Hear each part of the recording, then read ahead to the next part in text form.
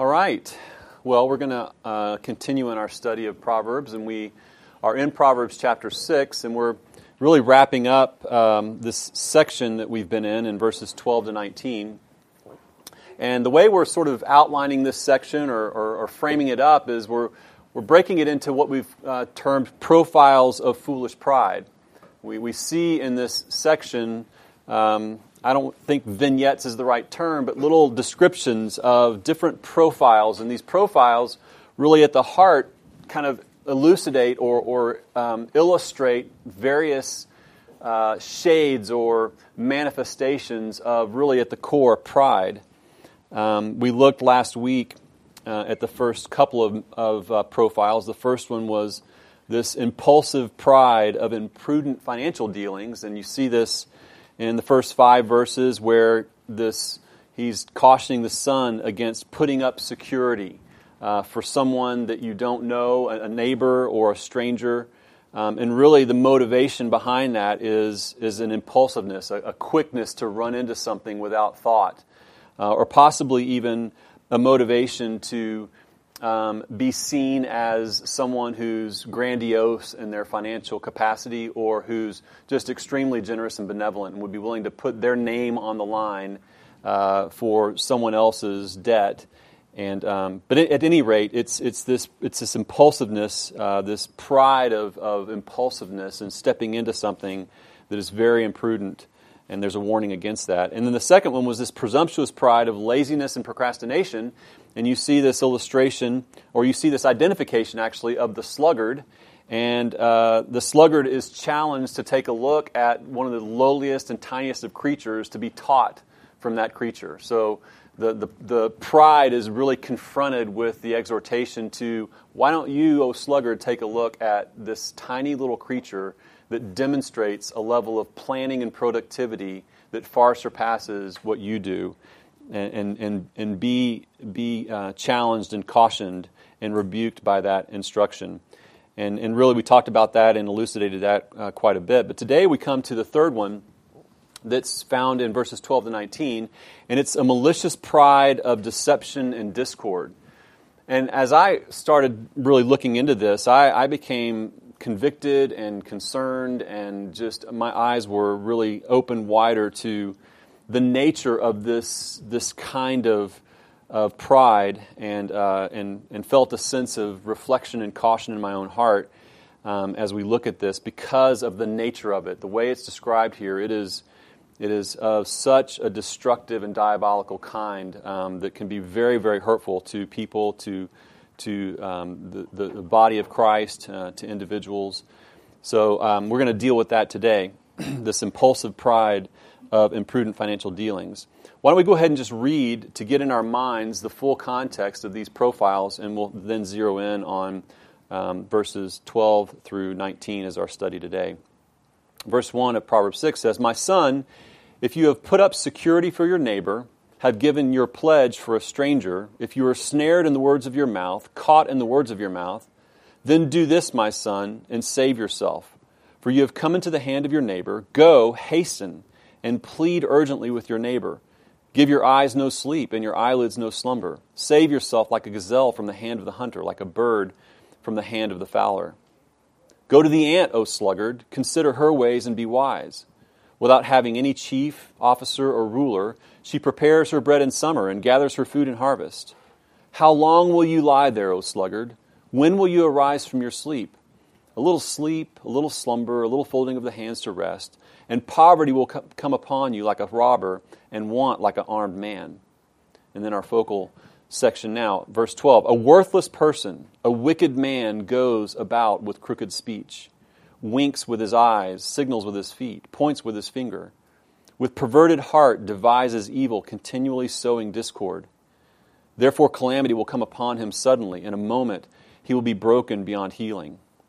There are 6 things that the Lord hates, 7 that are an abomination to him: haughty eyes, a lying tongue, and hands that shed innocent blood, a heart that devises wicked plans, feet that make haste to run to evil, a false witness who breathes out lies, and one who sows discord among brothers." So here again you have this this description, this profile of pride in this form of maliciousness and deception and the sowing of discord. In fact, you have this sowing of discord as sort of bookends in a way to the passage. You find it in the first section, and you find it in the second section. You find it in the section where you're really just getting the profile described of this person, and then you're getting it in the second section, which really describes God's perspective on the whole matter. And it's not good, as we'll see. But this idea of this malicious pride, this deceptive pride, that ultimately results in discord, in disharmony, in drawing people to a bad end and to being divided amongst one another, is really something that is on focus here, and it's all in all of its maliciousness and all of its wickedness.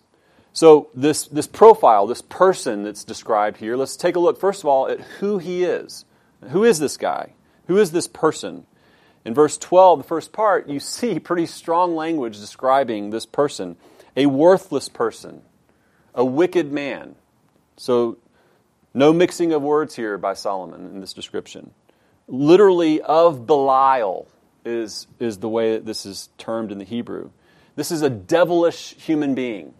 I mean, we're talking sinister in nature. In fact, in later Jewish literature and even on into the New Testament, this becomes explicitly a name for the devil himself. When you look at 2 Corinthians 6, verses 14 to 15, it's that passage about not being unequally yoked. It says, "Do not be unequally yoked with an unbeliever or with unbelievers.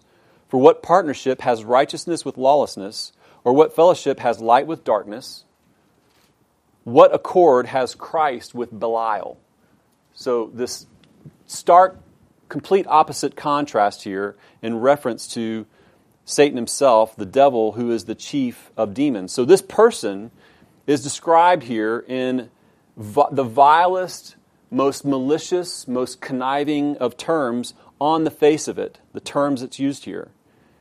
Bruce Waltke, one of the commentators that I use in my study, he uses terms like an insurrectionist or a malevolent person, someone who is evil and mean and harsh, someone who is a troublemaker. He uses the term troublemakers of all sorts, revolutionaries against God and against God's people. This is who this person is. Derek Kidner just uses this term, a mischief maker. Simple term, but to the point. And again, mischievousness or deception, intent to mislead, intent to provoke towards sin. There is an intentionality. We're not talking about the kind of person that is just by their own folly, by a lack of attention to sort of objective norms and morals and mores of society, or someone who is just sort of backslidden in their faithfulness as a believer who slips into sin. We're talking about a person who is oriented toward a malicious kind of deviousness and wickedness, and it fleshes itself out in relationship with other people. K.H. Bernhardt says that this kind of person, they use power. Their power is used in relation to a community or an individual with negative effect or intention. So it's important that this profile that we see here is not just someone who is characterized by doing bad things. It's not just someone who leads a lifestyle of immorality. In fact, it could be quite the opposite. This kind of person could be someone who, on the surface or on the face of it, in whatever context that they operate, in whatever spheres that they have social interaction or relationship, they could appear to be very, very righteous, very upright. So the idea here, again, is not someone who is necessarily overtly immoral in their action. The focus is on the fact that they have a maliciousness and a deceptiveness about their activity and their intent. So it's important for us to understand who this is. What kind of profile of pride are we talking about here? Well, then it goes on to describe what this person does. The second half of verse 12 and on into verse 14 says, he goes about with crooked speech. He winks with his eyes, signals with his feet, points with his finger. With perverted heart devises evil, continually sowing discord. This is what he does. There's a maliciousness and a corruption in his speech in his mannerisms, in his thinking, and in his relationships with others. It's comprehensive. The maliciousness, the effect of deception, the effect of leading into some kind of wickedness is comprehensive in its manifestation in this person. Verse 12a, this kind of person distorts the truth. This term crooked speech is used. It's literally a crooked mouth. And it's really referring to fraudulent speech, the kind of speech that twists things and takes what is straight and makes it crooked. It's the kind of speech that really breaks down the kind of communication upon which a sound, coherent, straight living society is based. It breaks all of that down. And you think about, sometimes I think about this in the context of what you see on our TV screens, watching the news when it's reporting on politics and these. Every time a politician comes out before the cameras and starts talking about some policy decision, it's like, how do you know what's what really? Can you really know for sure what's going on? It seems like there's just this constant twisting and spinning of things to make people believe something about something, as opposed to just straightforward, clear, honest communication. It's that kind of communication that is intended to lead people in a certain direction that is malicious and wicked in nature. Crooked speech is what they do. They distort the truth. You look at verse 17 and verse 19, it kind of gives these two things in this list, this catalog of the things that God hates, and it uses the term lying tongue. Or another shade of that would be someone who's a false witness who breathes out lies. Now think about this. This kind of person, and us, if we find ourselves slipping into this kind of behavior and our, letting our flesh take root in this area, this idea of being a false witness and breathing out lies, it's this picture of it being natural, like breathing. So again, when you think about this in the context of malicious deception, we're not talking about something that looks awkward or sounds awkward or seems so, it's just on the face of it, it's just obviously a lie. This is just obviously untrue. We're talking about the natural way of this communication and its deception. It's like breathing. That's how smooth it can be. And of course, this is in that list of things that God hates, a lying tongue and a false witness who breathes out lies. Or in the first section, this crooked speech. This is what he does. And then in verse 13, he uses manipulative and sinister mannerisms. This is a description. He winks with his eyes, signals with his feet, points with his finger. It's that their gestures, even their gestures and their mannerisms are oriented toward maliciousness and deception and manipulating people. Proverbs 16:30 says, "Whoever winks his eyes plans dishonest things. He who purses his lips brings evil to pass."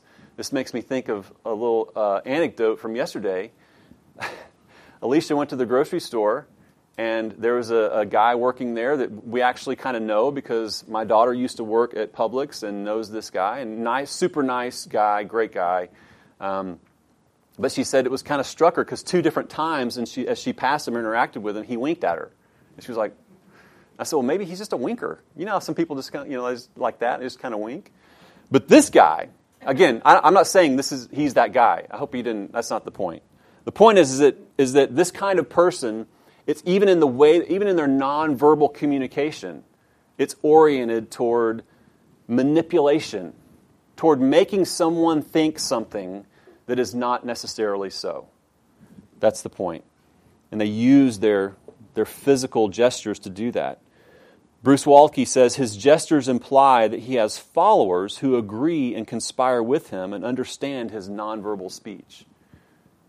Right? You can imagine this, right? We even do this. As parents, right? We know how to communicate about something going on with our kids without even saying a word. We know how to use nonverbal communication. Well, this person uses it masterfully to accomplish his sinister objectives, to manipulate, to sow discord and the like. Well, then you look at verse 14a, the first part of that, and you see that he also thoughtfully plans wickedness. The way it's described is this: with perverted heart he devises evil. Or down again in the list of the things that God hates in verse 18, a heart that devises wicked plans. Similar phrase there, similar language there. Walke again says, at the center of this catalog stands the heart. Again, we talked about this when we looked at how guard your heart with all vigilance in a prior passage in Proverbs, for out of it flow the springs of life, the issues of life. We are called to guard our heart. Well, in this case, this is certainly a malicious heart, a deceptive heart, a heart that devises wicked plans. And it's at the center of this catalog, and it's central to this person and who they are and their identity. And it identifies someone who literally is calculating or computing their plans. This is a sophisticated planner of wickedness. This is really important for us to understand about this kind of malicious pride in a person. It's someone who is conceiving or inventing, or you might call it creative calculations. We're not talking about someone who's just sort of haphazardly trying to kind of get their way with certain people and, manipulate them to their ends. We're talking about someone who is shrewd and crafty in their mental machinations, in their plotting and planning of evil. That's the image that we see here. That's the description that we see here. There's a level here of ingenious sophistication, actually, and a creativity, even a skillfulness in this crafty planning to deceive or to manipulate or to lead astray or to sow this discord. And when you think about this, when you start kind of encapsulating this picture, this profile, this is akin to the kind of deceptive skill and mastery of Satan himself. How can you not think of the garden in Genesis 3 and recognize that we're not talking about a form of malicious deception that is sort of, a plebe. It's not unsophisticated. It's very, very sophisticated. Very, very complex. Very calculated. It's the kind of skill in devising plans that Satan himself employed that ultimately led to destruction and death and alienation from God. It's that kind of thoughtful planning and devising of evil schemes, of wickedness. And then verse 14b, second part of that, what else does he do? Well, he routinely unleashes conflicts. He unleashes conflicts. It says he's continually sowing discord. Or verse 19, again, in that catalog of list of things that God hates, one who sows discord among brothers. This is an intentional unleashing or releasing of something that would sow discord among brothers. The word that's used here is literally, for sowing, is literally a word that's used in Judges 15. I thought this was a great picture to provide some clarity here. It's a word that's used in Judges 15 where Samson ties torches to the tails of foxes, lights them, and unleashes them into the grain, the standing grain and the stacked grain of the Philistines, and to the olive orchards to destroy them. It's that kind of unleashing of discord. It's an intentional releasing of conflict and discord. And in the second section there, discord, the kind of discord among brothers. So it's not just sort of pitting enemy against enemy. And you think about what is the most devious or wicked kind of discord you could sow other than to create discord that would separate brothers, that would put brothers at complete odds with one another. It's that kind of maliciousness and wickedness that we're talking about. It's this intentional, crafty unleashing of discord and conflict that he's describing. So what can he expect? What can this person expect? Well, verse 15, and this is similar to the pattern that you see when Proverbs describes, the wicked man, or is cautioning the son against finding himself, in the path or in the pathway of those who are of this type and who do these kinds of things. There is a judgment. There is consequence. He says in verse 15, "Therefore calamity will come upon him suddenly. In a moment he will be broken beyond healing." I mean, this is the language of judgment or being under God's wrath. And it could be the kind of calamity, the kind of brokenness that comes as a result of consequence, and just the consequences of evil action and wickedness. Or it could be actually something that God decrees in judgment against someone that you don't necessarily know. It looks like a consequence, but it could be that God decreed it, in a specific way, instead of it being under His providential sovereignty and the consequences that might ensue from this kind of action. That's what this person can expect ultimately. In other words, this is a word of both caution and a word of hope. It's a word of caution to say, look, there are these kinds of people, and they will not go without consequence, no matter how it looks. Because the implication here is that this kind of person is probably very successful. I mean, that's why the caution is coming to this son. This is a person, this is a kind of person, this is a profile of person that has success in their activity. They're not failing in their endeavors to sow discord, to lead people astray, to devise wicked plans that they can then carry out. They're not losing ground. They're probably gaining ground, and they're probably manifesting what looks like, a lack of consequence for their actions. And can we not think of that in our own experience, our own society, our own culture, examples of that, where it seems like people should be getting in trouble for this stuff, right? Aren't there laws against this? I mean, there's something's got to give here, right? Well, this is the kind of person that we would look at possibly and say, okay, what they're doing is wicked. Why are there no consequences? Why are they getting away from that? And the promise is they don't get away with it. There are consequences. There is judgment. And it can come suddenly, in a moment. And it's the kind of judgment that is beyond healing, the Scripture says. This is a reference to ultimate judgment for this kind of malicious pride, this kind of scheming pride in a person. Well, then you have God's perspective on this profile with a little more elucidation, a little more listing of characteristics. In verse 16 to 19, it says, "There are 6 things that the Lord hates, 7 that are an abomination to Him." And then he says, verse 17, "haughty eyes." So there's the reference to pride. I mean, behind all of this is pride. Someone wanting what they want. Someone wanting to get what they want. Someone wanting to control other people to their own ends. And this list of the things that God hates begins with that character quality. That haughty eyes is this description of someone who is prideful, who is arrogant, who looks down upon others and sees them as pawns, sees them as someone for them to use or leverage for their gain or their purposes. The first point there is a haughtiness or a pridefulness. And then again, we've alluded to this, a lying tongue, a deceiving tongue, someone who just doesn't speak truth, doesn't speak plainly, and doesn't tell the truth. Hands that shed innocent blood.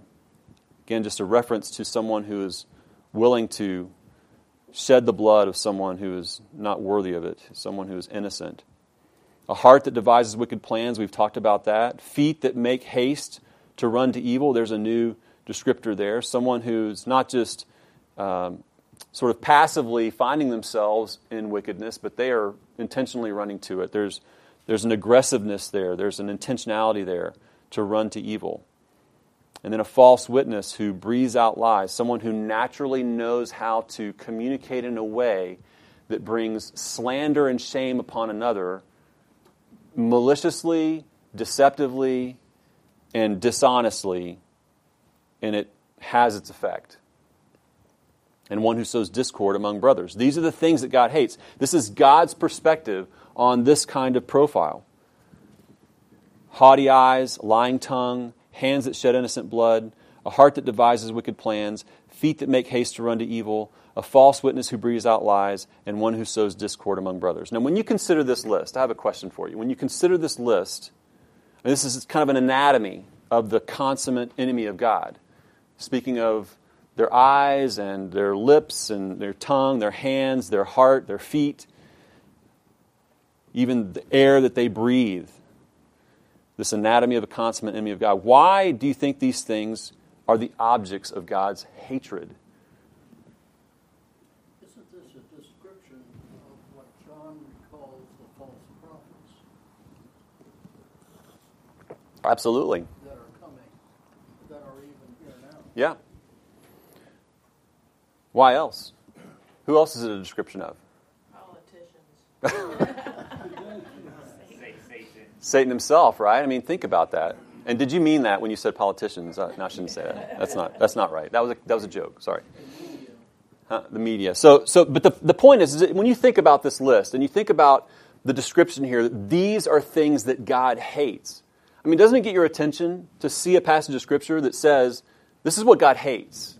I mean, right? I mean, you see a lot in Scripture about the love of God and the kindness of God and the grace of God and the will of God and the sovereignty of God and the purposes of God and the plans of God. But the things that become the object of God's hatred, it's like, whoa, hang on.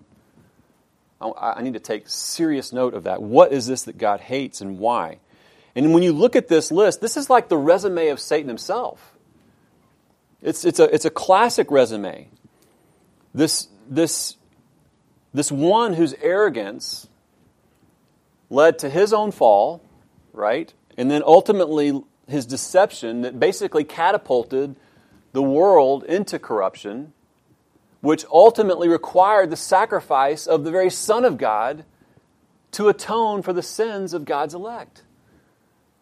I mean, when you put it into that kind of context, when you identify this kind of wicked pride, this kind of evil, and what it resulted in the fall, and what it cost in the sacrifice of the Son of God, even according to the sovereign plan of God, still, you can see how hatred would be maybe even too mild a term.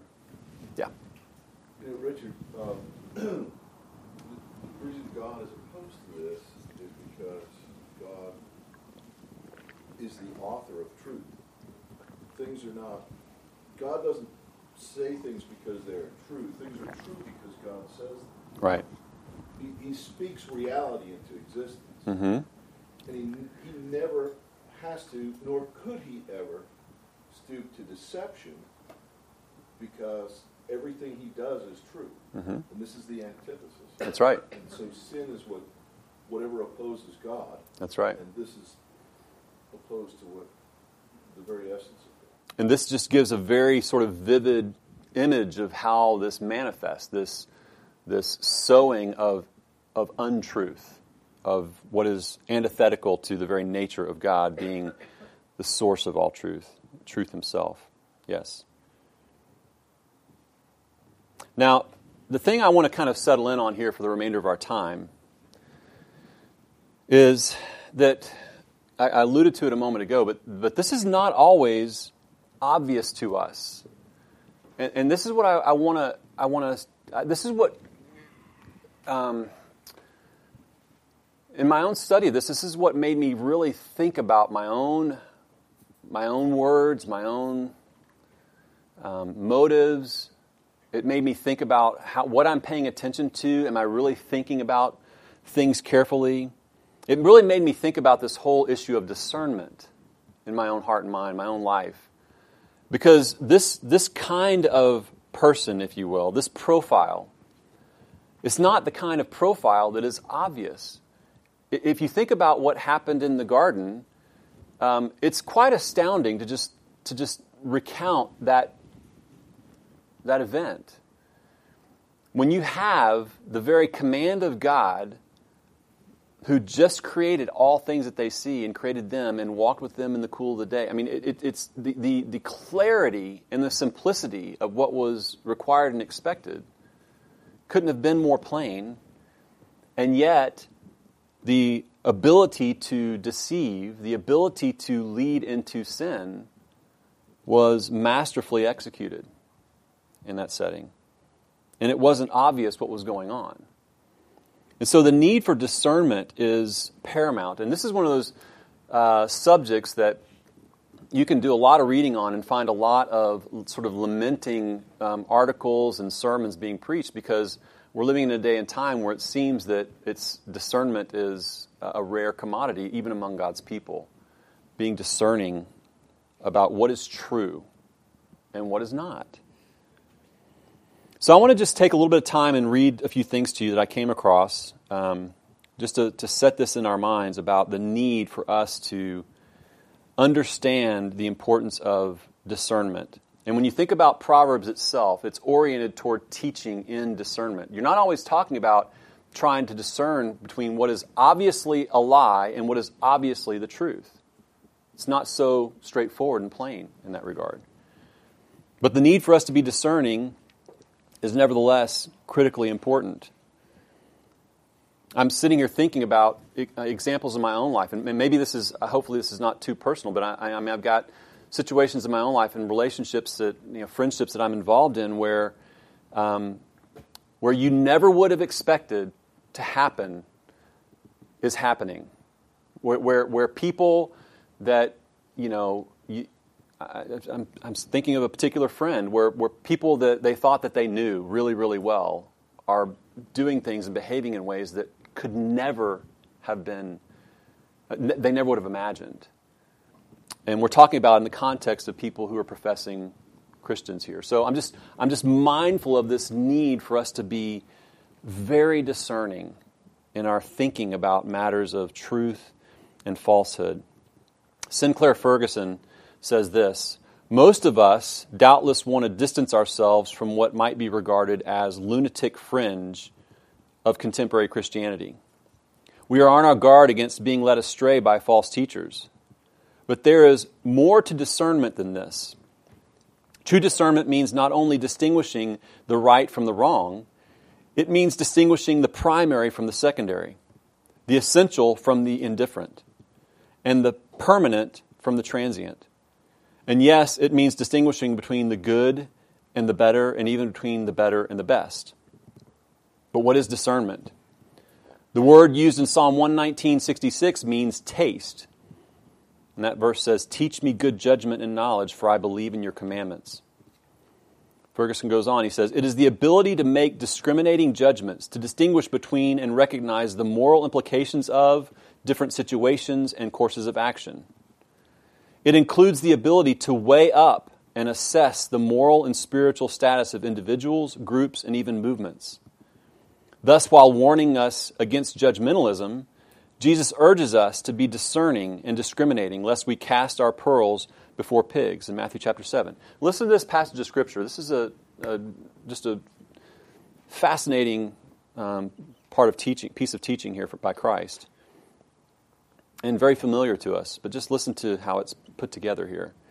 Matthew chapter 7, he says, "Judge not that you be not judged. For with the judgment you pronounce you will be judged, and with the measure you use it will be measured to you. Why do you see the speck that is in your brother's eye, but do not notice the log that is in your own eye? Or how can you say to your brother, 'Let me take the speck out of your eye,' when there is a log in your own eye? You hypocrite! First take the log out of your own eye, and then you will see clearly to take the speck out of your brother's eye." Now, this is oftentimes a passage that makes us cautious about, confronting other people, confronting people in their sin, because we're just concerned about our own, sinfulness and the log in our own eye, and so we might hesitate. But he goes on to really create the balancing statement here, in addition to the fact that, you are called to examine yourself, but you're not prevented from actually going to a brother and speaking to them about the speck in their own eye. Just be sure that the log from your eye is gone. But then he goes on to say, "Do not give dogs what is holy, and do not throw your pearls before pigs, lest they trample them underfoot and turn to attack you." So in other words, there are some cases and some situations where it is not wise nor fruitful and could be ultimately dangerous to try to present or convey or confront people in matters of truth. And therein lies the need for discernment, right? I mean, think about the challenge of that kind of dynamic. How does a believer know when this is a situation where I need to go to them and speak to them? Or how do they know if this is a situation where I'm casting pearls before swine? How do they tell that? There's a call here for discernment. Ferguson goes on to say, discernment is learning to think God's thoughts after Him, practically and spiritually. It means having a sense of how things look in God's eyes and seeing them in some measure uncovered and laid bare, as Hebrews 4:13 says. John MacArthur says this about discernment. He says, the key to living an uncompromising life lies in one's ability to exercise discernment in every area of his or her life. For example, failure to distinguish between truth and error leaves the Christian subject to all manner of false teaching. False teaching then leads to an unbiblical mindset, which results in unfruitful and disobedient living, a certain recipe for compromise. Unfortunately, discernment is in an area where most Christians stumble. They exhibit little ability to measure the things they are taught against the infallible standards of God's Word, and they unwittingly engage in all kinds of unbiblical decision-making and behavior. In short, they are not armed to take a decidedly biblical stand against the onslaught of unbiblical thinking and attitudes that face them throughout their day. And then Sinclair Ferguson, and we'll wrap up with this, he talks about the impact of discernment. What does being more discerning provide, or what are the benefits of discernment in the life of the believer? How does this discernment affect the way we live, he asks? Well, in 4 ways. Number 1, it acts as a means of protection, guarding us from being deceived spiritually. It protects us from being blown away by the winds of teaching. And listen to this, that makes central an element of the gospel that is peripheral. Or treat a particular application of Scripture as though it were Scripture's message. Do you see how that's discernment? That's a key to discernment. We're not talking about what is obvious to everybody on the face of it. We're talking about those areas where it's easy and even common for people to get wrapped up in periphery, but trying to argue that it's central. Number 2, another benefit, discernment also acts as an instrument of healing when exercised in grace. I have known a small number of people whose ability to diagnose the spiritual needs of others has been remarkable. Such people seem able to penetrate into the heart issues someone else faces better than the person can do. Of course, this is, in some ways, a dangerous gift with which God has entrusted them. But when exercised in love, discernment can be the surgical scalpel in spiritual surgery that makes healing possible. So the more we're able to exercise discernment, to grow in discernment, the more we can bring about truth in these matters and bring about healing where there might be pain or discord. And then third, discernment functions as a key to Christian freedom. And I love the way he phrases this. The zealous but undiscerning Christian. So we're not talking about someone who's without zeal, without passion, without excitement about being a Christian, about the people of God and the Word of God. We're talking about zealous. The zealous but undiscerning Christian becomes enslaved. Enslaved how, or with who, or what? Enslaved to others, to his own uneducated conscience, to an unbiblical pattern of life. Growth in discernment sets us free from such bondage, enabling us to distinguish practices that may be helpful in some circumstances from those that are mandated in all circumstances. But in another way, true discernment enables the free Christian to recognize that the exercise of freedom is not essential to the enjoyment of it. And fourth and finally, discernment serves as a catalyst to spiritual development. The mocker seeks wisdom and finds none, but knowledge comes easily to the discerning, Proverbs 14:6 says. Why? Because the discerning Christian goes to the heart of a matter. He knows something about everything, namely that all things have their common fountain in God. Increase in knowledge, therefore, does not lead to increased frustration, but to a deeper recognition of the harmony of all God's works in words. So when I think about this and when I read through this myself, I can't help but think about how discerning I am or not. Am I a zealous Christian, but yet still undiscerning? I mean, I'm standing up here teaching. I must have some desire, interest in Christian things and in the Word of God. I'm spouting off like I do, right, every single week. But am I discerning? Am I seeking to understand the heart of a matter? Particularly in the context of relationships with people and conflict going on with people and trying to understand what is most important here. What is the core issue that we really need to be dealing with? And is it not, in fact, true that you can apply this to our normal sort of day-to-day interactions? I'll just ask you this question. Those of you that are married, and you don't have to raise your hand because I already know it's true. Have you ever gotten into a little bit of a disagreement, not that any of you have big disagreements, but maybe a little disagreement with your spouse, and within a matter of minutes, maybe even for some of us seconds, the core issue is completely lost in a stream of superfluous words, accusations, over-exaggerations, you never, you always, this always happened. I mean, and all of a sudden the core issue that initiated the disagreement gets lost. Well, bring that into the context of life in the body of Christ, of those who are supposed to be linking arms and joining together as an actual body with our gifts and using those gifts and stewarding those gifts for the fulfillment of the purpose and mission of God on the planet and in our community. And we get caught up in extraneous matters too easily, and we are totally oblivious to what the core issues really are. That becomes deadly to the fruitfulness of a body quickly. So it's easy for me to see how this issue of discernment, in light of thinking about this profile of malicious pride that you just can't always necessarily see on the surface, but it is real, and it is vile, and it is crafty, and it is sophisticated, and it has intent to destroy in the same manner as Satan himself does, coming to us as an angel of light. So I think that in this profile, there's not just a warning to the Son, but there's a warning to us in the body of Christ, that we need to be mindful that discernment is of paramount importance, to be able to get to the heart of a matter, to be able to test and judge things according to the clear truth of God's Word, and to leave things that are peripheral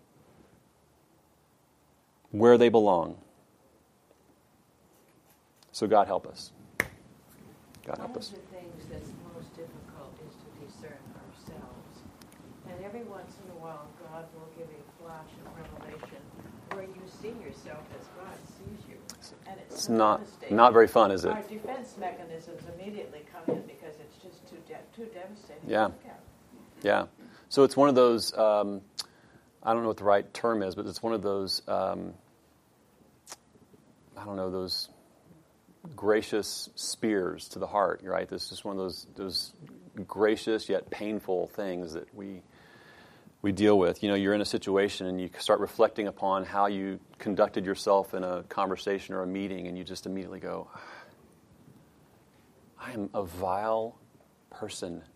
Thank you, God, for your grace. Otherwise, but growing in that discernment. The other thing, too, I would say, as you think about this, is that there's a lot of focus here on speech, on words. And I would say that one key practical principle about growing in discernment is the increasing capacity to not have to weigh in on a matter all the time. The growing ability to be comfortable in your own silence on a matter, especially if you're not certain about a matter. Yeah. I think someone once said, I don't want to think about it anymore. So, That's a cop-out. yeah. So I think that we just have to be mindful of this, and I'm not sure, it's in Proverbs, I can't remember where it's located, and forgive me for that, but it's something, I think it goes something like this, that where there is an abundance of words, sin is not lacking.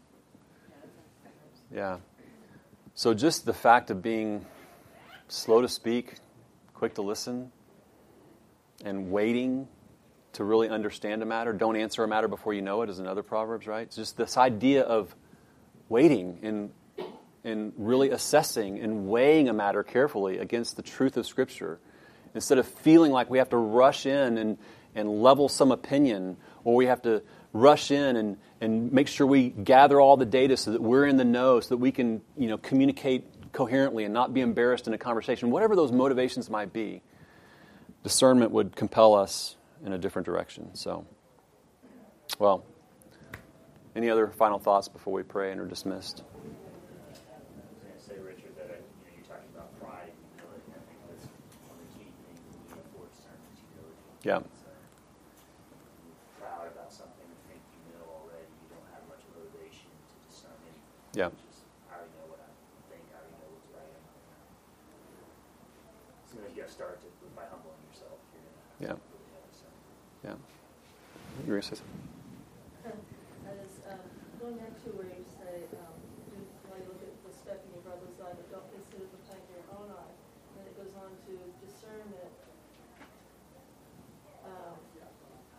So wrapped up in those verses is the fact that if I'm finding sin in somebody else's life, I need to look at my life and see what are my motivations to saying this, Mm-hmm. And realize,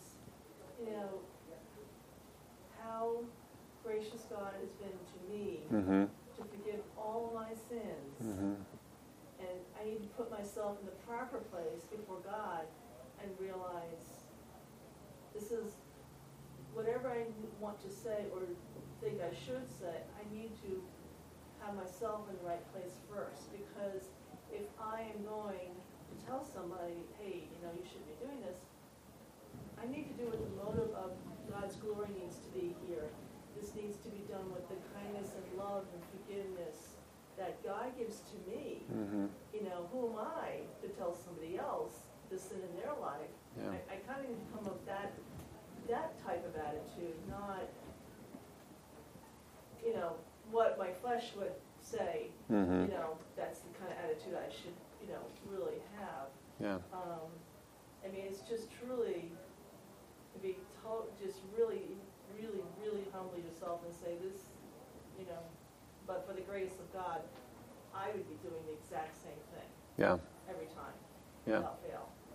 Yeah, the thing that comes to my mind is that you may find yourself needing to step into those matters, but you certainly shouldn't be rushing into them. Man, those steps should be cautious and slow and very careful. If they're going to happen at all, just be very careful, and that should be generated by a sense of humility and recognition of our own need for grace and forgiveness. It's good. All right, I'll pray for us and we'll be dismissed.